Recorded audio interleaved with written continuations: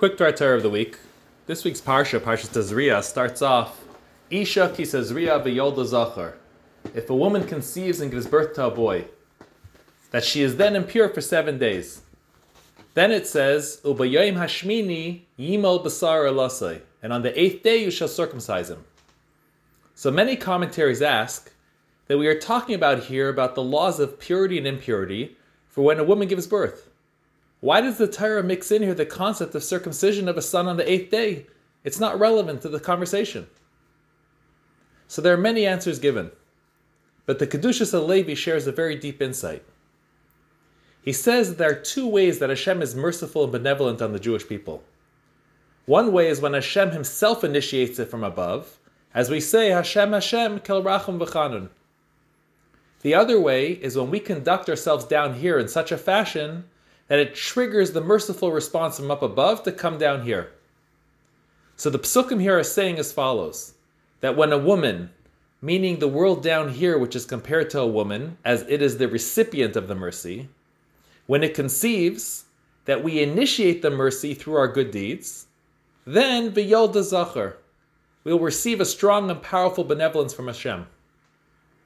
And the next pasuk is telling us that which method does Hashem prefer? When He initiates or when we initiate? So the pasuk is saying that Hashem prefers when we are the initiators. As the story that Turnus Rufus challenged Rabbi Akiva, that if Hashem wants us circumcised, wouldn't He have created us that way to begin with? And Rabbi Akiva showed him a field full of wheat, and then he showed him a bakery. He showed him a field full of cotton, and then he showed him a tailor. That God created an imperfect world, and He wants us to take initiative and complete it. And that is why He gives us an uncircumcised baby and wants us to give it a bris milah. So the pasuk here is saying that on the 8th day you shall give a bris, to show that Hashem prefers that we take the initiative down here below, so that He could bestow His mercy upon us. He prefers us to take the first step. With this too, says the Kedushas Halevi, we can understand the other saying in the Talmud on this pasuk, that the Gemara says that Isha mazriya tchila, if the woman has seed first, yeled zachar, the baby will be a boy. Ish mazriya tchila, if the man has seed first, yeled nekeva, the baby will be a girl.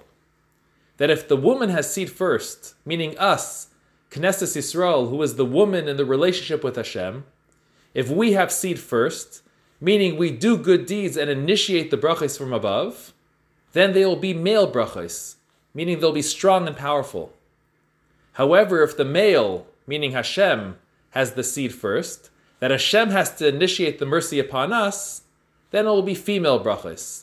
There will be blessings, but in a weaker form. The takeaway for us is the importance of not waiting until there's an issue in our lives that induces us to cry out to Hashem. Hashem will listen. What we will get will not be at full strength. What we need to ensure is that we are always the initiator. We should pledge tzedakah when times are good, not just when we feel desperate. We should go out of our way to do mitzvahs and to publicly thank Hashem for everything He gives us.